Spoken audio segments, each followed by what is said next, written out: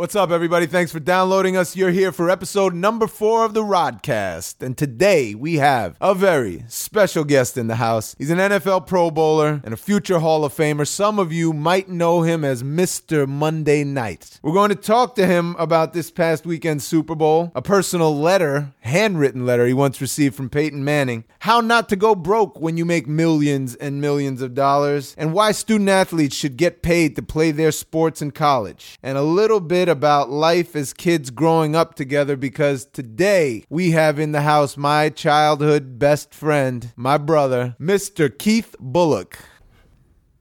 I don't know, should we introduce him? We got Mr. Keith Bulluck in the house today. He played many years in the NFL, completed 11 seasons in the NFL. Was it 11 or 12? It's 11, man. You got to know your guests when you have guests. Yeah, you're right. Yeah, absolutely. That's first and foremost. That's first and foremost. Former Pro Bowler, Tennessee Titans. Yes. Led the league in tackles one year, 152. Right. Over 1,200 tackles in his career. But you know what? To give him a break. So I'd like to let him name five different things movies or TV shows I've been in. But I can do that. I could do that. Go ahead, go. CSI Miami, Roswell, Brooklyn South. Empire. And Magic, no Empire. Okay. Magic Mike 1 and double XL. That's 5, homie. And I didn't say 2. You know what I'm saying? But that's a good one though, because I really probably only saw about 5 episodes of CSI Miami, and the guy was on there for over a decade. So, you know. I'm the other part of the Rodcast, and I haven't seen a full one yet. So there you go. There's a disclosure. We all support each other very well. No, you know, the beauty of that actually is that none of us hang out with each other for whatever the other one does. Exactly. Is the bottom line. But it's so true, man. You just you're like, yeah, that's what my boy does. But you're not there for every single thing. For sure. Someone just asked me about we've been good about supporting each other over the years. Yeah, and a lot of people know Adam and I, go way back. You know what I'm saying? He's been to Nashville. We've just been around each other since 14, whatever. I was 14, 16. Yeah. But they always someone asked yesterday, oh, what's your boy Adam up to? I'm like, I don't know. I guess trying to do the same thing I'm trying to do. He's trying to get a gig, trying to make some money, take care of his kid. You know, it's harder in Hollywood, though. I'm just blessed. I just feel blessed that I'm in the presence of an NFL Pro Bowler and 1 or 2 times celebrity football attendee. Yeah, that's because right. Last time we did the podcast, you were talking about how physical the game was.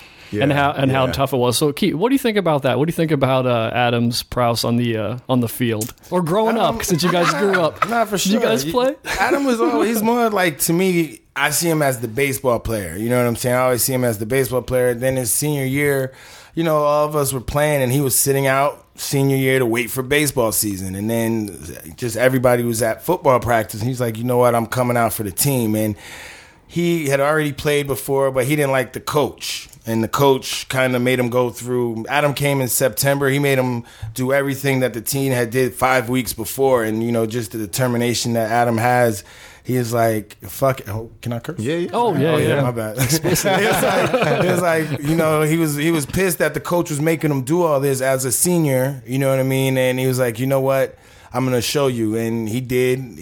Adam did his thing, completed everything he needed to do. And then the coach wouldn't really give him a shot. He's a senior, blah, blah, blah. But then our coach, Ed Henry, who became our coach my junior and senior year, because I was a sophomore, Adam was a senior, gave Adam a shot against the state champs. He gave that ball to Adam 10 times from the 9, and Adam scored. He had probably 10 carries for 90 yards and 1 touchdown his whole senior year. But Adam was definitely an athlete. Don't get him on the basketball court. He can play defense. He's going to use all 5 of his fouls on the basketball court. In 30 seconds. Did you always know? I mean, growing up together, it's like you have to be. Are you the best football player on your whole team, or what? What did that Keith was definitely. I mean, there was, or was it like a stacked? I gotta say, there was.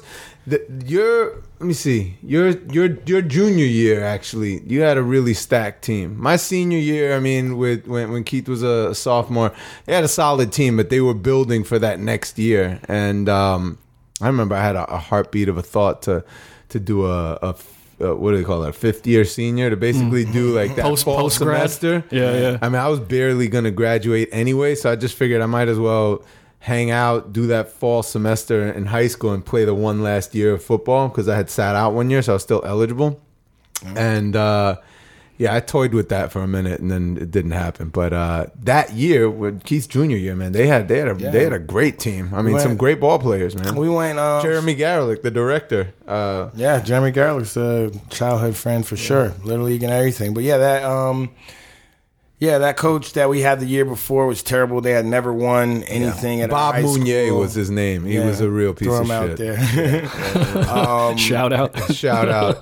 And we went 8-1 the next year, my junior year that Adam was talking about, and lost to the eventual state champs. And we went like 9-2 the next year, and they haven't won many games since. Yeah. We didn't go to a football powerhouse. Baseball, they had a great baseball program at our high school, but football was. It pretty much died out after that. But this guy, he was always into acting. Like, I remember, and you remember, I was in your first film that you directed. Oh my God! Do you remember? Yeah, in high school. You were selling us drugs. He was an undercover cop. He was selling me and P, our other boy. He was selling us drugs in the bathroom. That's right. So I remember. And then he used to go down to Nyack and take acting lessons. Nyack, New York. We're from Rockland County. He used to go down there, take acting lessons, and then he would always be on these. I went to one. What is it? I was an extra with him one time, and he was a stand-in for a fill-in for some guy. So I'm like one of the guys. He's like, "Yo, I got you an acting gig." So we're like in Brooklyn at 5:30 in the morning, and I'm just sitting in this chair all day. But Adam had real stuff to do. But I don't know that show, but I just remember him on his hustle, and he was always going to be late. Yeah. He had opportunities, just like he was late today. How did the friendship evolve? I mean, it's obviously been so many years now through so many different things that you guys have done individually. But where did it kind of all start in high school? Yeah, funny enough, we grew up right in the same neighborhood. There was this condominium complex that we both lived in, and I don't know, it must have been close to 400 condominium units in this place, and it was filled with kids all the time. Man, always kids. You stepped outside your door and there were kids, young kids, old kids, and always something to do. There were basketball courts, and Adam was one of the cooler kids for a minute. You can get the story from me, right? I'm the guest, that's what I'm asking. You know Keith. What I'm saying? Look, so we're 2 years younger, but Adam was always chill, man. His Adam, his sister Vanessa, we were all cool, same ages or whatever. You remember my sister were in the same grade. Yeah. We what's up? Anything there? Vanessa and I. Nah. 1 year. Yeah. Junior high school. She was anyway. Right? Erica Torriello's party. You remember that? Yeah, she had this. So there was this party, right? This girl had people over in our neighborhood, and then these kids from another neighborhood came through as me and my boys were leaving. And they're kind of suspect, you know what I mean? They were real suspect. They all went to jail. All three of those kids. Yeah, well, they were really suspect. And I knew they ended up in jail, and the two twins, Edwin and something, I don't remember. They really went to jail. They went to jail for life. So Adam's from my neighborhood. He's in there with another kid from my neighborhood, and then another, and we left and we saw them walking out, and I knew a couple of them, and I was like, let's just double back to make sure, you know what I'm saying, everything is cool, because that's how me and my friends got down. And then Adam's like, yeah, you guys are my real friends. So it's it's just some neighborhood stuff, and then it just goes on from there. Same interests. His family's a great family. I was a foster kid.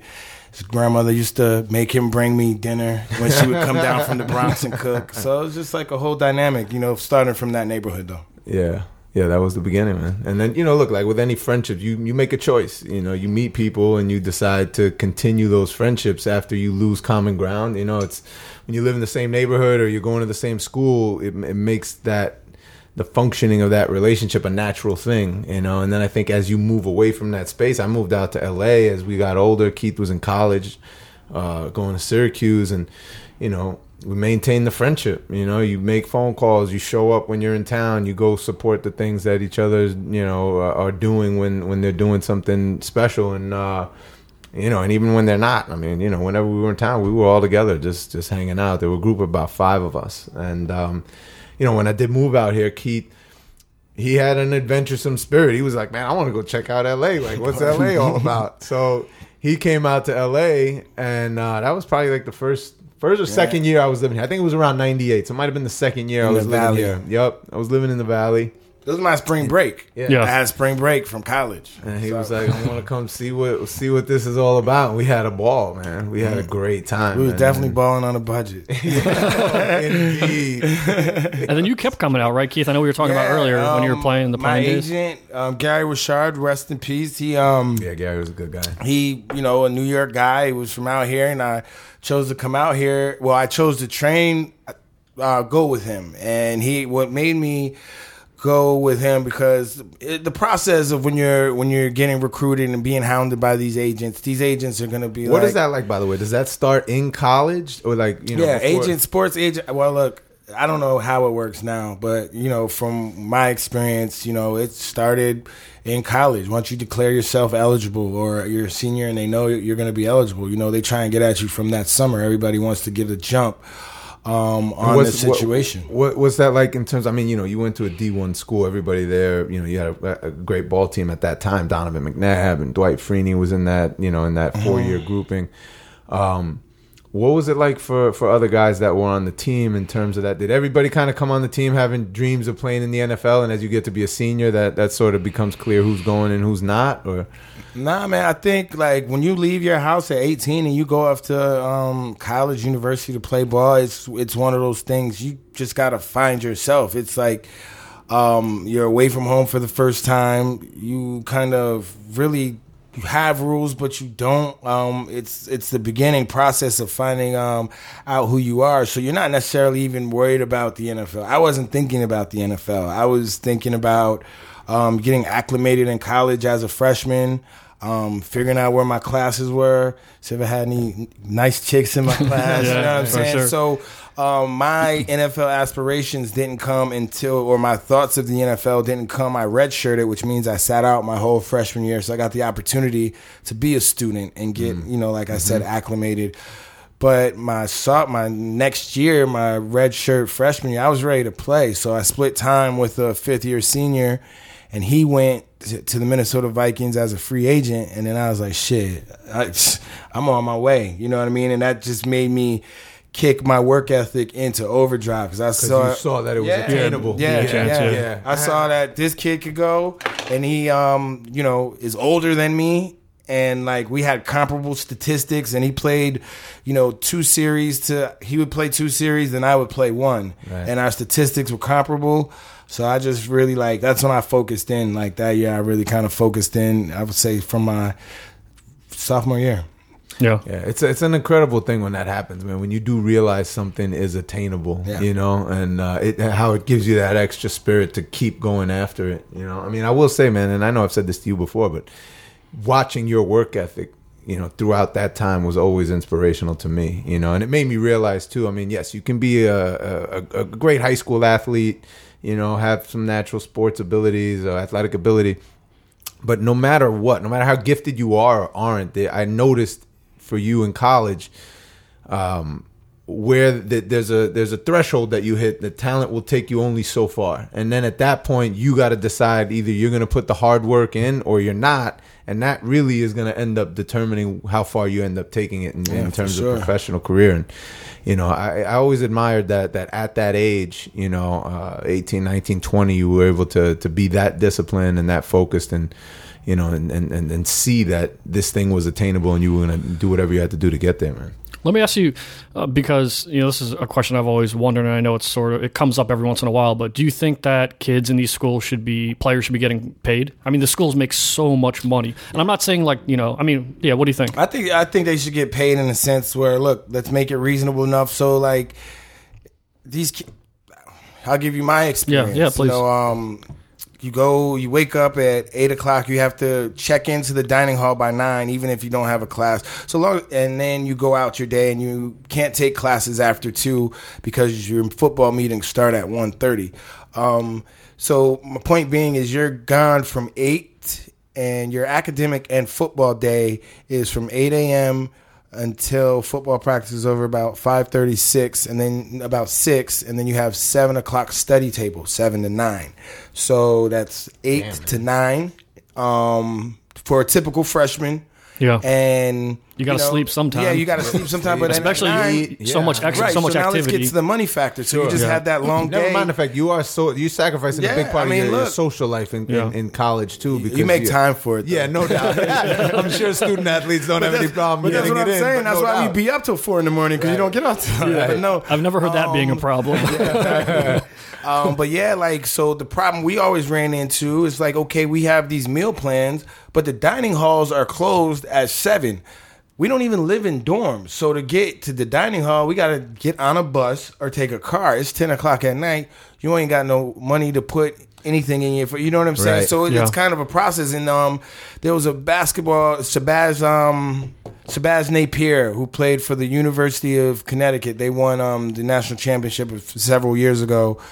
He was saying that, look, like he can't even afford, like he's winning national championships for the university, but he's hungry at night. You know what I mean? He's hungry at night. And as a NCAA student athlete, you're not allowed to work. So I think there should be something done because, look, they're bringing in millions upon millions of dollars. And then they talk about, well, okay, if you pay the football players, you got to pay the softball players. So what? Pay them. Yeah, absolutely. I mean, I think there's got to be some sort of, mathematical equation that can account for what each player is worth to that school based on the program they're in. Okay, football is probably the biggest program at most schools. Football, basketball, but depending on what school you go, depends on what sport, et cetera, right? So there's got to be a calculation to determine how much each student athlete that plays that sport is actually worth in dollar value to your school. So, and they should get paid in accordance with that because there's no reason why you should be going. Essentially, you're working for that school. That school sells merchandise off of that. They get advertising time. They attract other students to the university as a result of the success that the sports teams have. It's the best advertising that the schools can do for themselves is to have successful sports teams. So, to me, as an outsider, not having been inside of it, I think it's ridiculous that they don't actually get paid. Well, I'll tell you like this. Slaves on a plantation don't get paid. Yeah. It's an institution. Yeah. The NCAA is institutionalized. Yeah. You think about it. From 8, if you go to, as a student athlete, on a football, basketball scholarship, whatever scholarship you're on, you know what time you're going to wake up. You know what time you're going to do this. You know what your schedule is for the next 5 years. And you need to adhere to that schedule in order to receive your scholarship dollars. You understand what I'm saying? So that's your money. They're saying your $120,000 scholarship over the course of 4 years is your your stipend. Right. And the thing is, they base that on the prices they would charge, not what it actually costs them to do that. So, they can say, you're getting $100,000 education, but in reality, that $100,000 education, it's not dollar for dollar what you're getting. That $100,000 education might actually cost them $32,000, and but they can actually write it off against that, and the way that things are accounted for. How does it change? I mean, how does it change? I don't know how it changes. I honestly, I don't know how it changes. I just know that there is a huge flaw and some things that they can do. Like, for example, you have all these college athletes. They have an opportunity after football to go on to be whatever. I mean, after sports to go on to be whatever. Mm-hmm. But let's just take our basic ones. Let's stick with football and basketball. Sure. Mm-hmm. why aren't there any courses to teach these? There's one course when you're intro to freshman year, but there should be a 4-year course to prepare these athletes for life after sports. Yeah. Even if they don't, because look, I had a friend that just passed away. I know Big Bill suffered from, some depression and stuff like that. He never had the opportunity to play in the NFL, but he was a 3-time starter in college, and it was a very good college football player.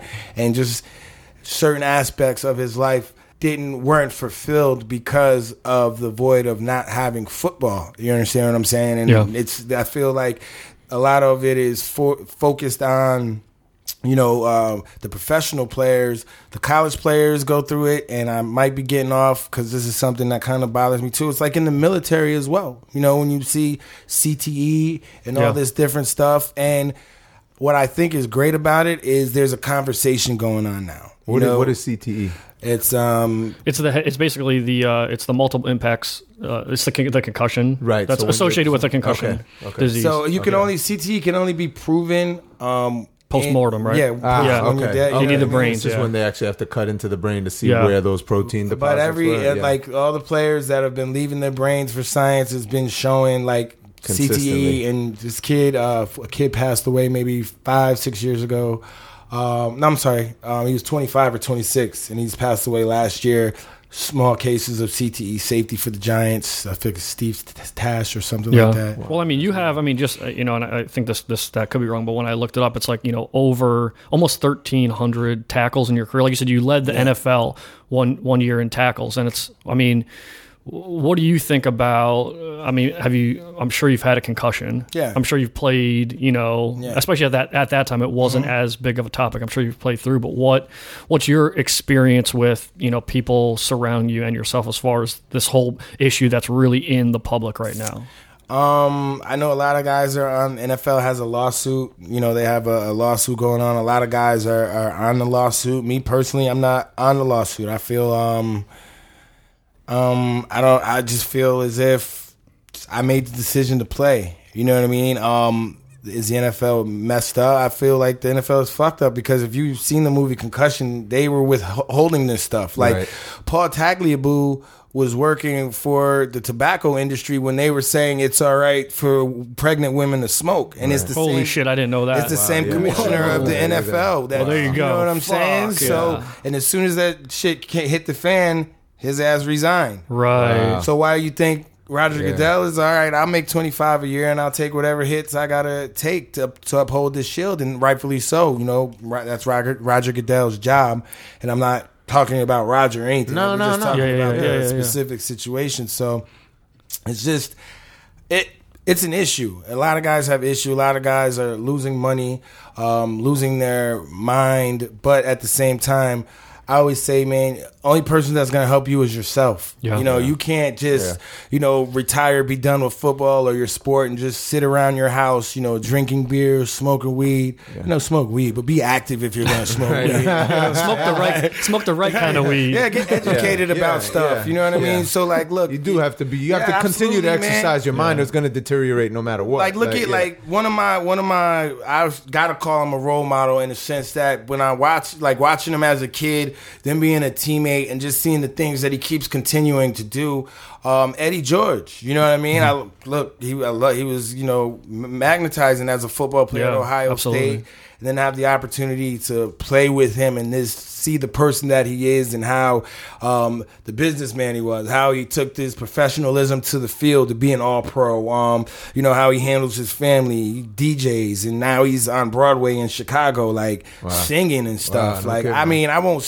It's going on. I haven't seen it yet, so I got to get Which is the theme of everybody we're friends with. Yeah. He's doing what I'm saying? And he's living a life after football. And you gotta live an active lifestyle, I believe, to stay healthy, as athletes, man. Especially football players, because mentally and physically. Yeah, you've always been great about that, man. In terms of traveling or seeing the world or just, always wanting to see beyond your boundaries. You think some of that had to do with being forced out of your shell as a foster kid to be in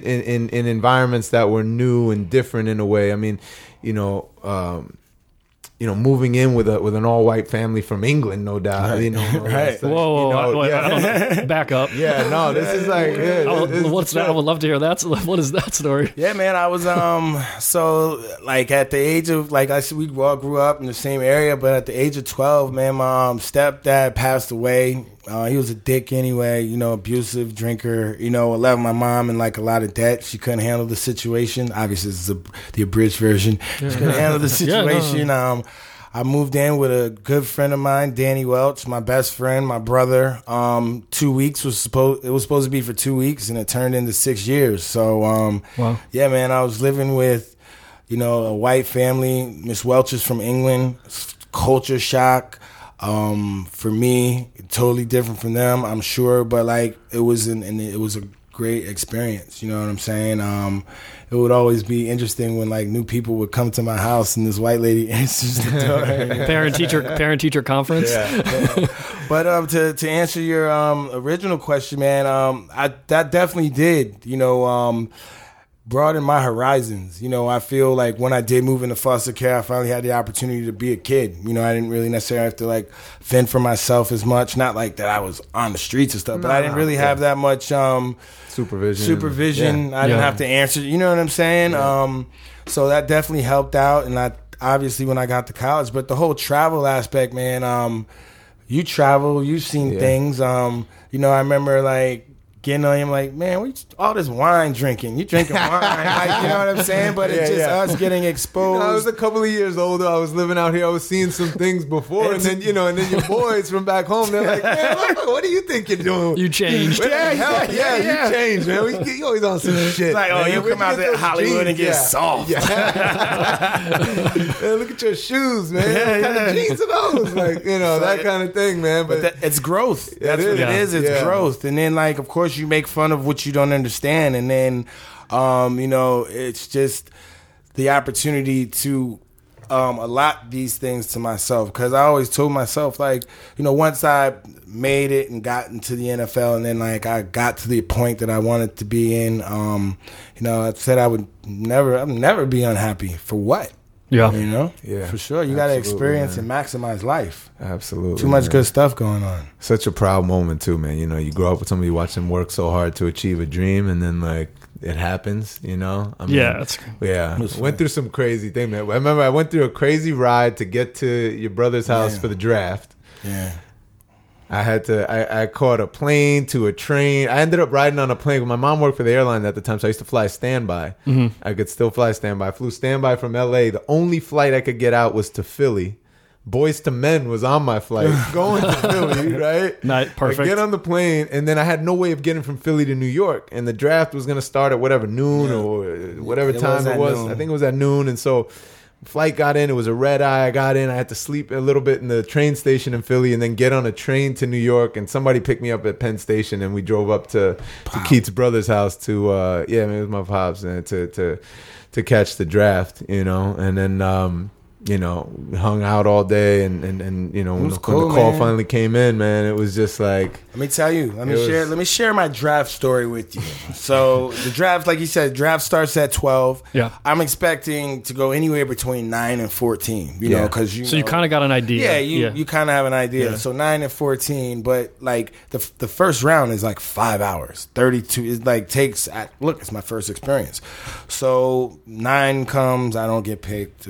No one picks, it's like 3 hours go by, they're at 20. Like, no one from 20 even spoke to me. And then, like, I would say for the next 2 hours, I was the Mel's number one pick. You know, the like top, on the board. Like, when the experts come out, Bulluck's got to go here. Bulluck's got to go here. Bulluck's got to. I wish you would just stop saying my name.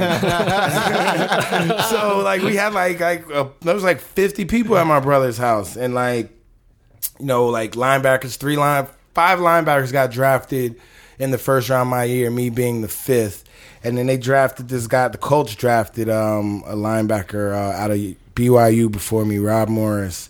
And I was just like, because at the end of the day, at this point, I just want to go first round. It's my dream to be a first round draft pick. Yeah. And, matter of fact, the Saints called me. They're like, Keith, has anyone called you yet? I'm like, no. He's like, all right, cool, because we're going to take you the first pick of the second round. I'm like, all right, great. I'm not gonna, you know what I mean? Yeah. So after that call, I go into the bathroom. I go take a shit. I'm on the toilet, man. I think I'm sleeping downstairs. And my at phone this rings. Yeah, because it's like 5 hours later. My phone rings. Yeah. My cell when I answer, and it's Jeff Fisher. He was like, Keith, this is Jeff Fisher. I'm like, oh, what's up, coach? He's like, you ready to be a Titan? And I'm like, yeah. You know, I got excited. He's like, all right, well, we're going to call you with the next pick. It was a commercial, whatever. Yeah.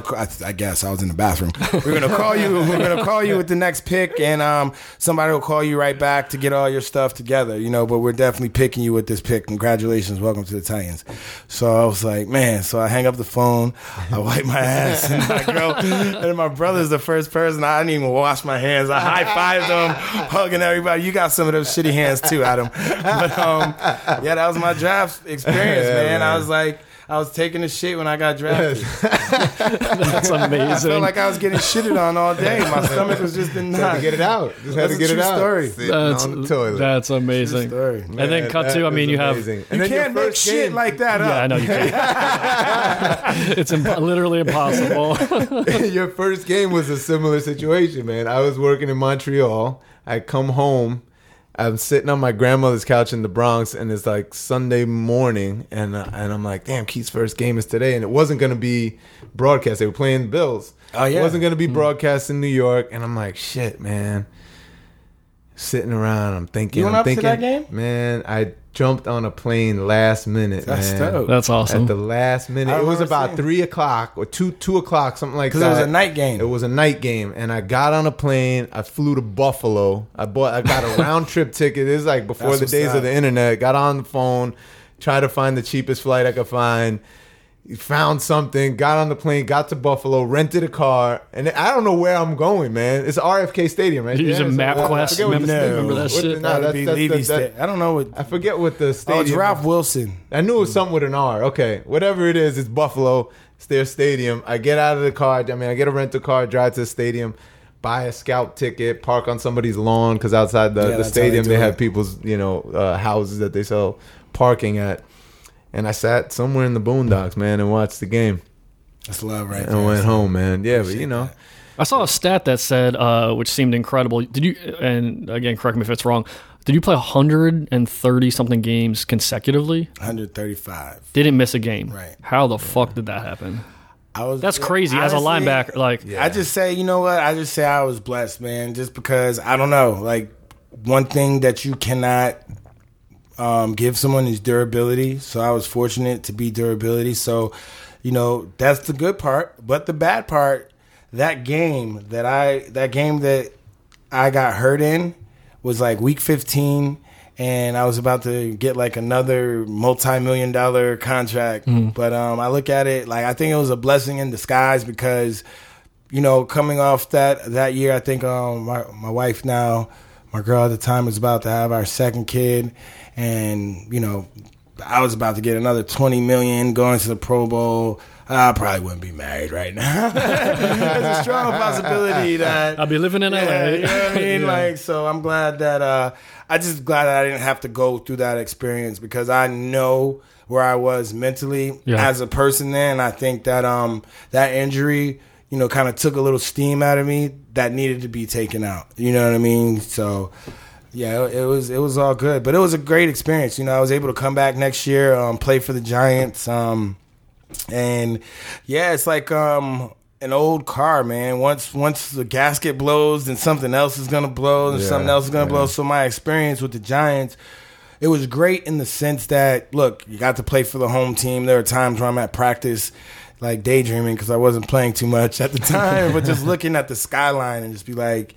So it's just like crazy, just surreal. Like you see the Manhattan skyline, I'm like, yo, I wonder what like my boys are doing at work right now. Like, you know what I'm saying? Like, and I'm at work, they're at work. Yeah, dream it's come just, true, man. And then the drive home and stuff like that. So it was cool. And then you just, you know, knowing enough is enough. You know, what was that moment? When did you? I don't think we've ever talked about that. What was the moment you felt like, you know what, I'm going to check out? Were you 100% how conflicted? I know it was frustrating that season because yeah, the coach wasn't giving you the kind of play time that you deserved, and then at that the you were same capable time, of contributing. yeah, for sure. But at the same time, I was hurt a little bit too. You know what I mean? But like the tough guy in me was like, nah, I'm good. Right. But like, you know, it is what it is. But it was the lockout, and I was staying here. Remember we stayed here on Ocean. I was staying here that whole time training. Right. That's right. My agent passed away. Gary passed away. I didn't. The new agent that I chose was like kind of like half-hearted. He just assumed, I got Keith Bulluck, we're gonna get paid. You know what I mean? So he didn't really put the work in. You know, because when it came down to it, he's like, teams didn't even know I was your agent. I'm like, well, that's your fault. Right. You know Yeah. What am I supposed to do? Send out a memo? Hey, guys, just want you to know. So, and then, man, we were here. I had got the engagement ring in March. Yeah. And I was just like, just sitting around. And I was like, you know what? We'll go to Hawaii. So me and the family went to Hawaii for a week. I remember that. And then, I was still open. And then actually, like the first week of the season came, and the linebacker from the Giants got hurt.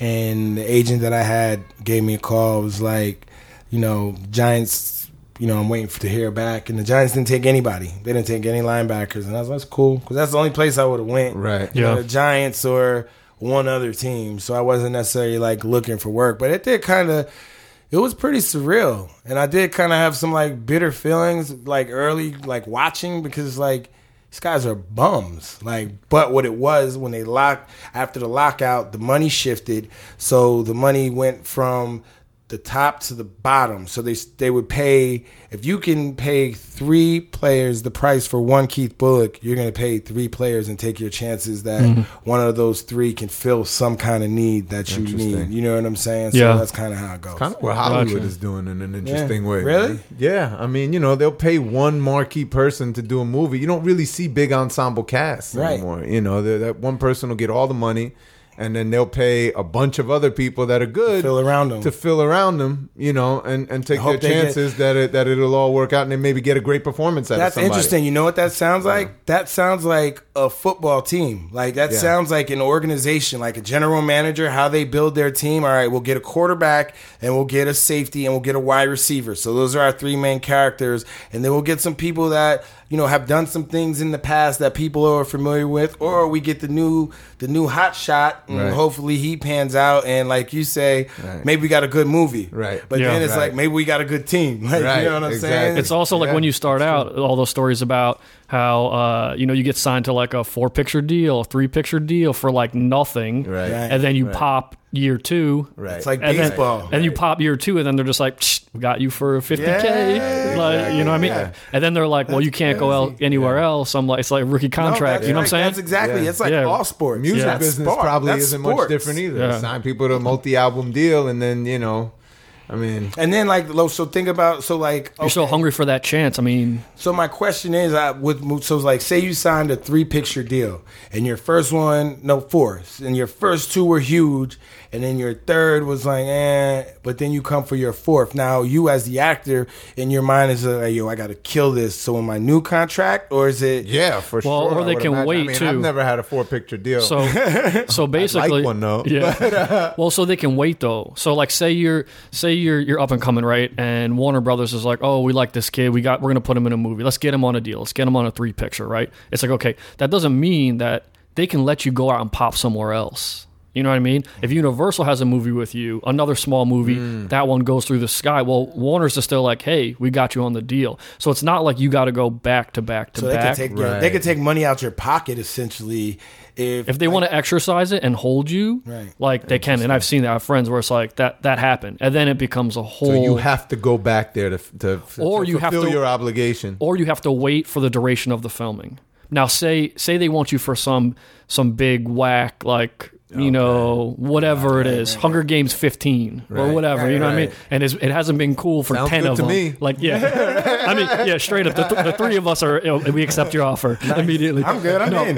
But you know what I mean? But it's like, so then if you don't want to take it, then not only do they threaten you with, you're going to make an enemy of one of 4 or 5 studios, but you can't work while production's going on. Interesting. So then you're like, shh. And you know how this town is. Like, if you ain't the guy, like, you better be hot right now or keep it moving. Yeah. You know what I mean? Except for the few, whoever. But yeah, no, I get it. True. Like now, like that kind of, you guys shed a lot of light on things that I just see as someone just going to pay my admission or just sit down in front of, the television. Yeah. It's interesting because I see the same people all the time in Hollywood, and I see the same damn coaches all the time in the NFL. These sorry ass, old ass coaches that haven't won shit and they're still coaching. Living. Yeah, they find a movie to get into. Good for them. What about the money? I mean, in terms of how you guys get paid, I mean, everybody hears about these big contracts. How does that money structure work? I think a lot of people are curious about that. You sign whatever, a $60 million contract or $50 million contract, and does you get a lot of that money up front? Does it come over time? Is it all guaranteed? Let's play. Okay, Yeah, we can play with easy numbers. Yeah. So you got a 5-year, $65 million deal. Mm-hmm. Boom. We'll give you 15 up front. Okay. And now we got 5 years. So that to 15 pay you. is yours no matter what. 15 is yours no matter what. And off that 50, they might want to give you 3. So you might get an $18 million first year. 15 is guaranteed because of the signing bonus. So the only signing bonus that's money guaranteed. is right. So now over 4 years, they still owe you $47 million. Yeah. So, year 2, they might give you $10 million. Year 3, so now they owe you $37 million. Right. Year 3, they might come back and give you 17 of it, or 50. They can structure it however they're gonna back end it because they don't have to honor it. So they're kind of waiting for you, like we were just talking about, to fizzle and hit shit the bed, and it's like, oh, we still on the hook for 37, but. How do they get out of that then? Because if you can't perform, then they don't have to pay. NFL contracts are not guaranteed. So I played my whole contract out because, like Brett just said, as long as you're the man, they can't do nothing with you. They can't do nothing with you. Yeah. So my contract with the Titans, even though I was 31, 32 years old, making $9 million coming into that year, they can't do nothing with me because I'm still performing at a high level. As soon as I tore my ACL, they didn't have to deal with worrying about signing me back. And, I don't think bum-ass Mike Reinfeldt was going to anyway. You know what I'm saying? So it didn't really matter. They kind of, got off the hook. But that's just the business, man. That's just the business. Yeah. It is the business. That's it. You're a commodity, and as soon as you don't have the same value, they cut it loose. And that's why you shouldn't. You got to learn, and then I'm sure, like in your business too, you got to learn not to put your feelings all the way into it. It's hard. It's hard because you give your life to it. You give your heart and soul to it. And then you all of a sudden you realize it means nothing to those people. And the perception. And that is why the fans are always so valuable, man, because they're with you. They make you feel better. They're with you. They're there because they really do care. But the people behind the scenes that are writing the checks, very rarely do they care. They don't. They don't because they come from a business mindset. They don't care about your family. They've never been in your situation. They're rich and greedy. So what do they know? They know their bottom, not all of their them. Bottom line. That's not what all of you guys. Please, not all of you guys. I like some rich and greedy people. Now, you were in the league long enough, man, and certainly have met all kinds of athletes. I mean, Marshawn Lynch is in the news right now, and I've been reading that retirement was amazing. The way he did it, phenomenal. I don't even know the details of that. Actually, he tweeted a picture with his shoes hanging up on like a clothesline, up on the street, up on the telephone line, and that was power it. Line, and then I think everybody the guys who loved him came out and said, thanks so much. They had the inside scoop, and they were, I think, the ones that kind of really made it super clear. I mean, that's clear, but those guys were like, we love you and all that stuff. Money, Marshawn. And I was just going to say, I love the way he retired, man. He's cool, classy, modern. Makes sense for him. That's cool. But like to us, that's like we get it. That's like neighborhood stuff. Yeah. You know what I mean? When it's over, when you're done with these shoes, you throw them over the wire. You know what I'm saying?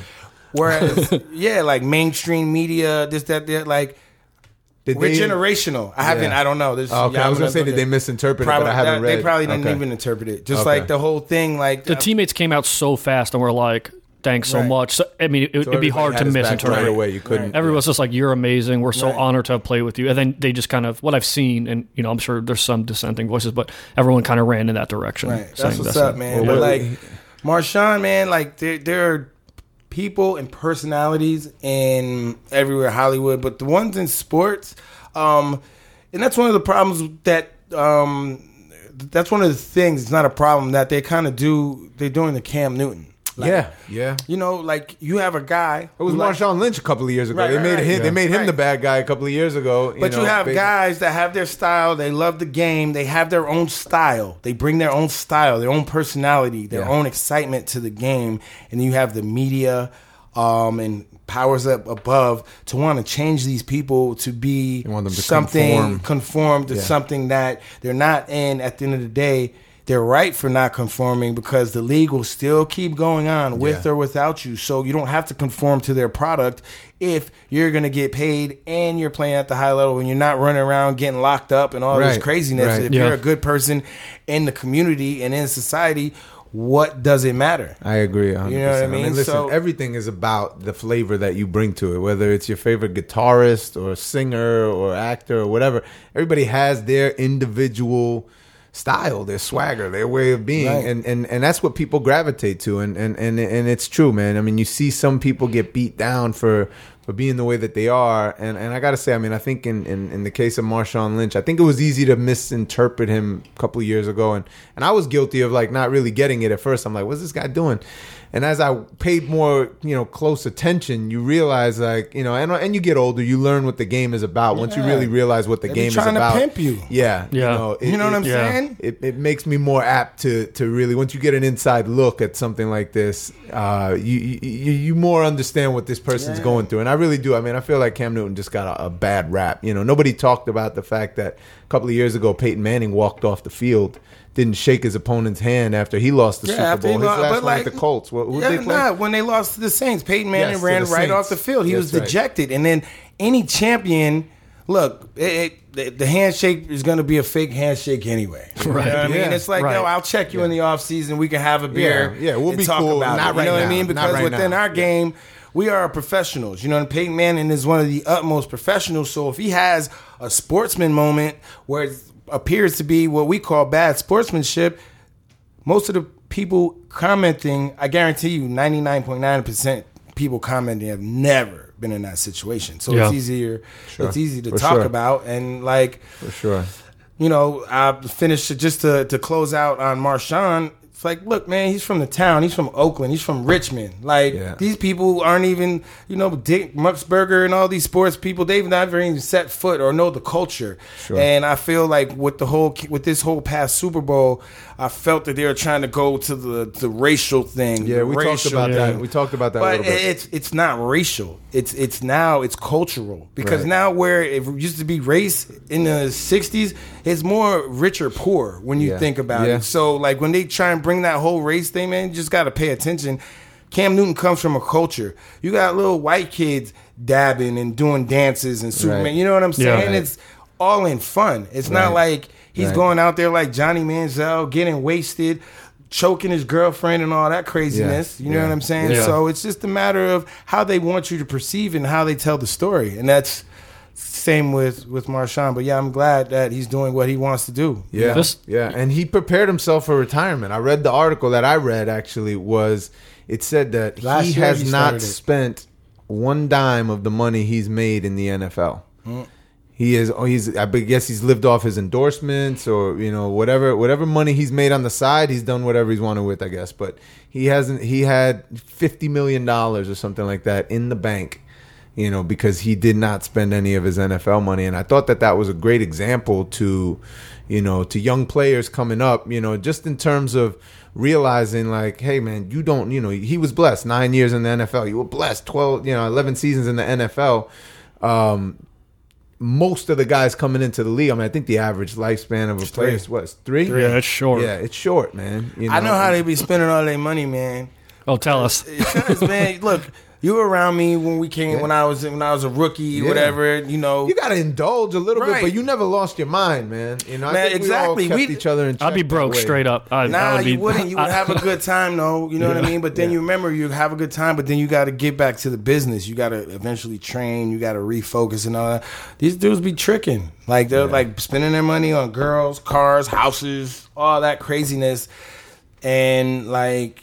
It's gone in 3 years. They don't realize that the checks that they're getting are not going to be coming forever, at 29 like they were when you're 21. Right. You know what I mean? And unless you're the exception. Yeah, you know? I've had friends that said that, like, look, so here's a little insight to pay during the. I feel you asked me about paid. For sure. Some teams get paid, 17 weeks. Each week you get a check during the season, which I think benefited me with the Titans. We got paid every other week from September 1st to March 1st, and whatever they owe you off of your contract at March 1st, you get paid out. In a lump sum. Right. So then I had friends that in February, after like they have no money and they have no income coming in. Like you have no income because you spent it all, and they have to take loans out and everything, and then they find themselves deeper in the hole, deeper in the hole, deeper in the hole. They don't get that next contract, and then they're asked out. You know what I mean? And even if they do get the contract, they take care of things that they don't need to take care of. You think it's just more of a personality thing, or do you think it's a guidance thing in terms of like what do you think help a guy like Marshawn or help a guy like you, stay focused and be conscious about the fact that someday this is all going to be over and I want to have something to show for it? Well, yeah, for myself, man, I think it was more so like, shit, I've been broke before. I always said when I got my first check, I'll never be broke again. So, like, that's like, I remember I probably can find a notebook where I used to write down how much, you know what I mean? But then as, you get older, you accumulate more cash and, you spend on more, you might become a little more frivolous. But to be honest, like, I've been retired 5 years. I think just now, this year, and we spoke about this, like, I have my science down of how my budgeting goes and fits everything in, how I fit everything in financially when it comes to mortgages, bills, and et cetera, leisure time, travel. But I can imagine, and I feel like I'm pretty savvy. I went back to business school and everything, you know what I'm saying? And I still tough. Yeah. So I can imagine for the next one who probably doesn't even check his own bank account, relies on somebody else to write his bills and do all that stuff, and then they wonder what happened to 1.5 million of their money.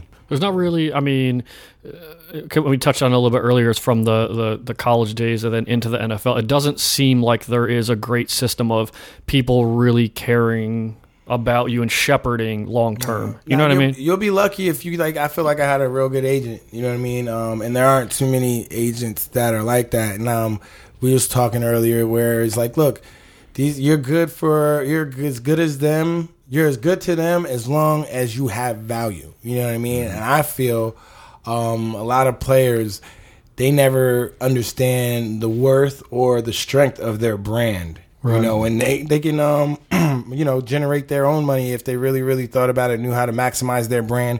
Everyone went to a university. You can go back and do stuff at your university. You know what I'm saying? Sure. Like, I think of like this woman, one of the New York housewives, Frankel. She sticks in my mind how she became so entrepreneurial, and she was just on a show. Now she has millions. You know what I'm saying? And that's good for her. Maximize the opportunity. Absolutely. And that's what... Is that something with school? If you graduate from a college or university having been a student athlete, can you always go back there and study at any given time free of charge? Or I went to George Washington. It wasn't, I went to George Washington to get my MBA. I didn't go to Syracuse. Okay, but if you wanted to, you could. Syracuse. I'm sure I could have. They would have loved to take my check. So there's no alumnus. Come on in. You're always welcome here. Hey, George Washington took my check. So that motherfucker been dead. They're just like, thank you for your service, but we're gonna need that cash. Exactly. Right. Yeah. We appreciate cash, homie. We do have a military discount, but it's not much. We take debit. I want to actually, because it was just so interesting hearing about the different personalities and how the media reacts to them. Like Cam, it was something within the last year. I know that, and I want you actually to explain this, that you were eligible for the Hall of Fame. It's Hall of Fame modern era eligibility, right? Mm-hmm. And then it kind of distills down from there until you get into the class. Right. I mean, or, which is, it's incredible. You have this amazing career, and then you get that honor. What's that like when you go, okay, the first year, and correct me if I'm wrong, that you're eligible, you end up in that group?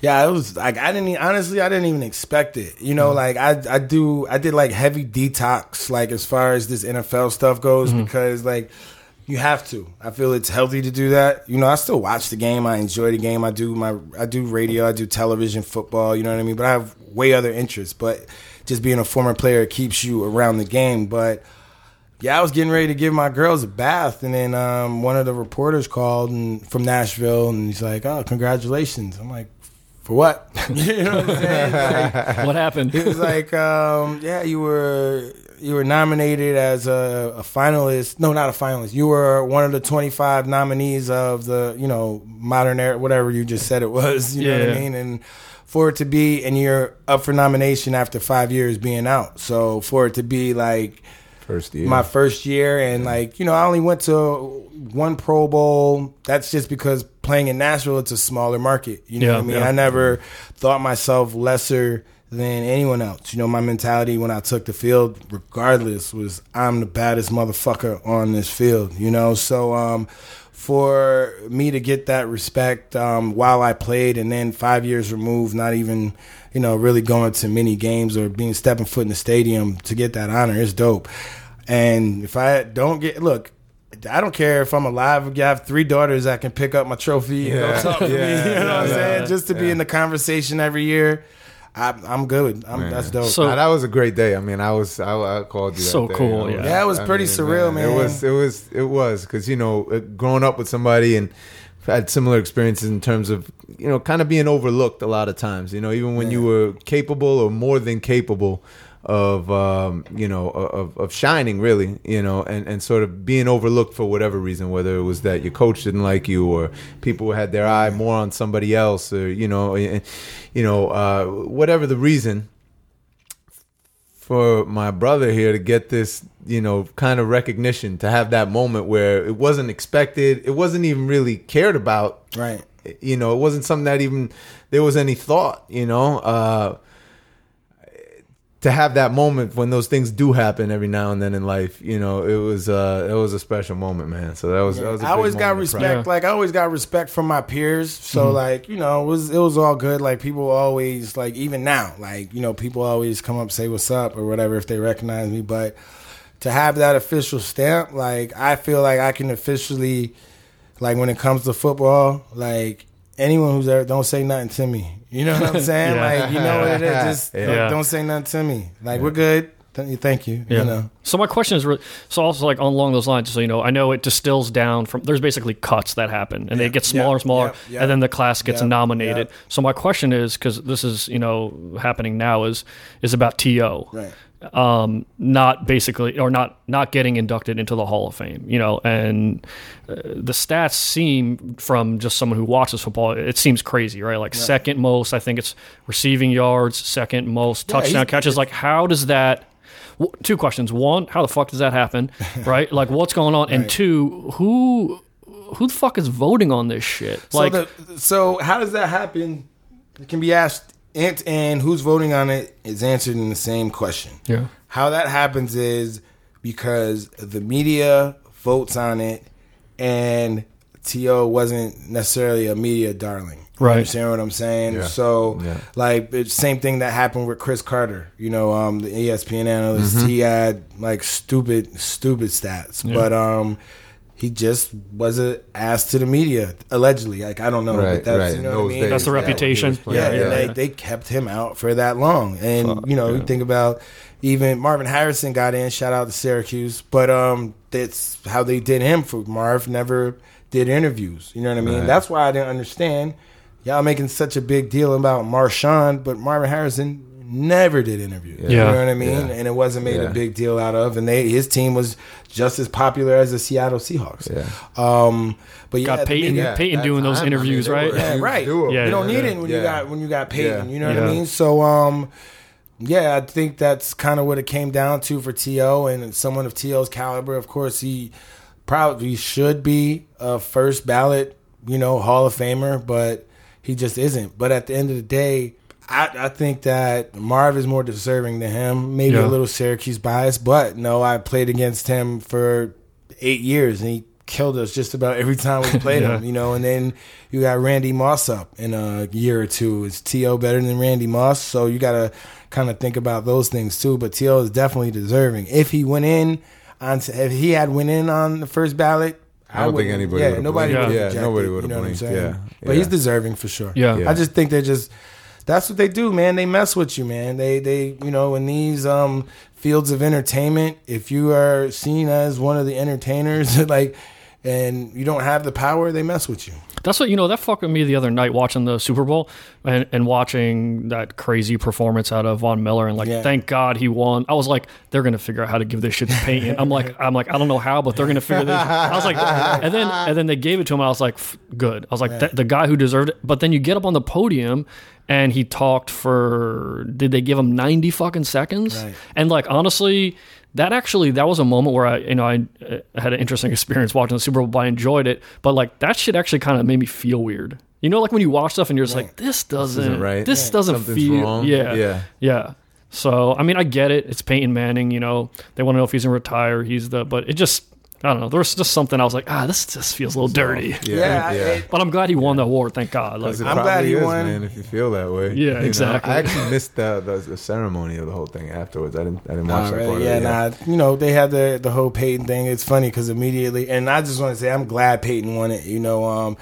After I retired, Peyton Manning wrote me a letter, saying how much it was, great to compete against me, handwritten. I'm like, damn, he writes like a doctor, What I mean? So, but that's cool, man. Yeah, that's real cool. Yeah, that's cool. I knew that, man. And I just remember shit. He was about to wear the egg on his face. If you know what I mean, society, our society is so mean. When it's social media and everything these days, we got such a hateful society.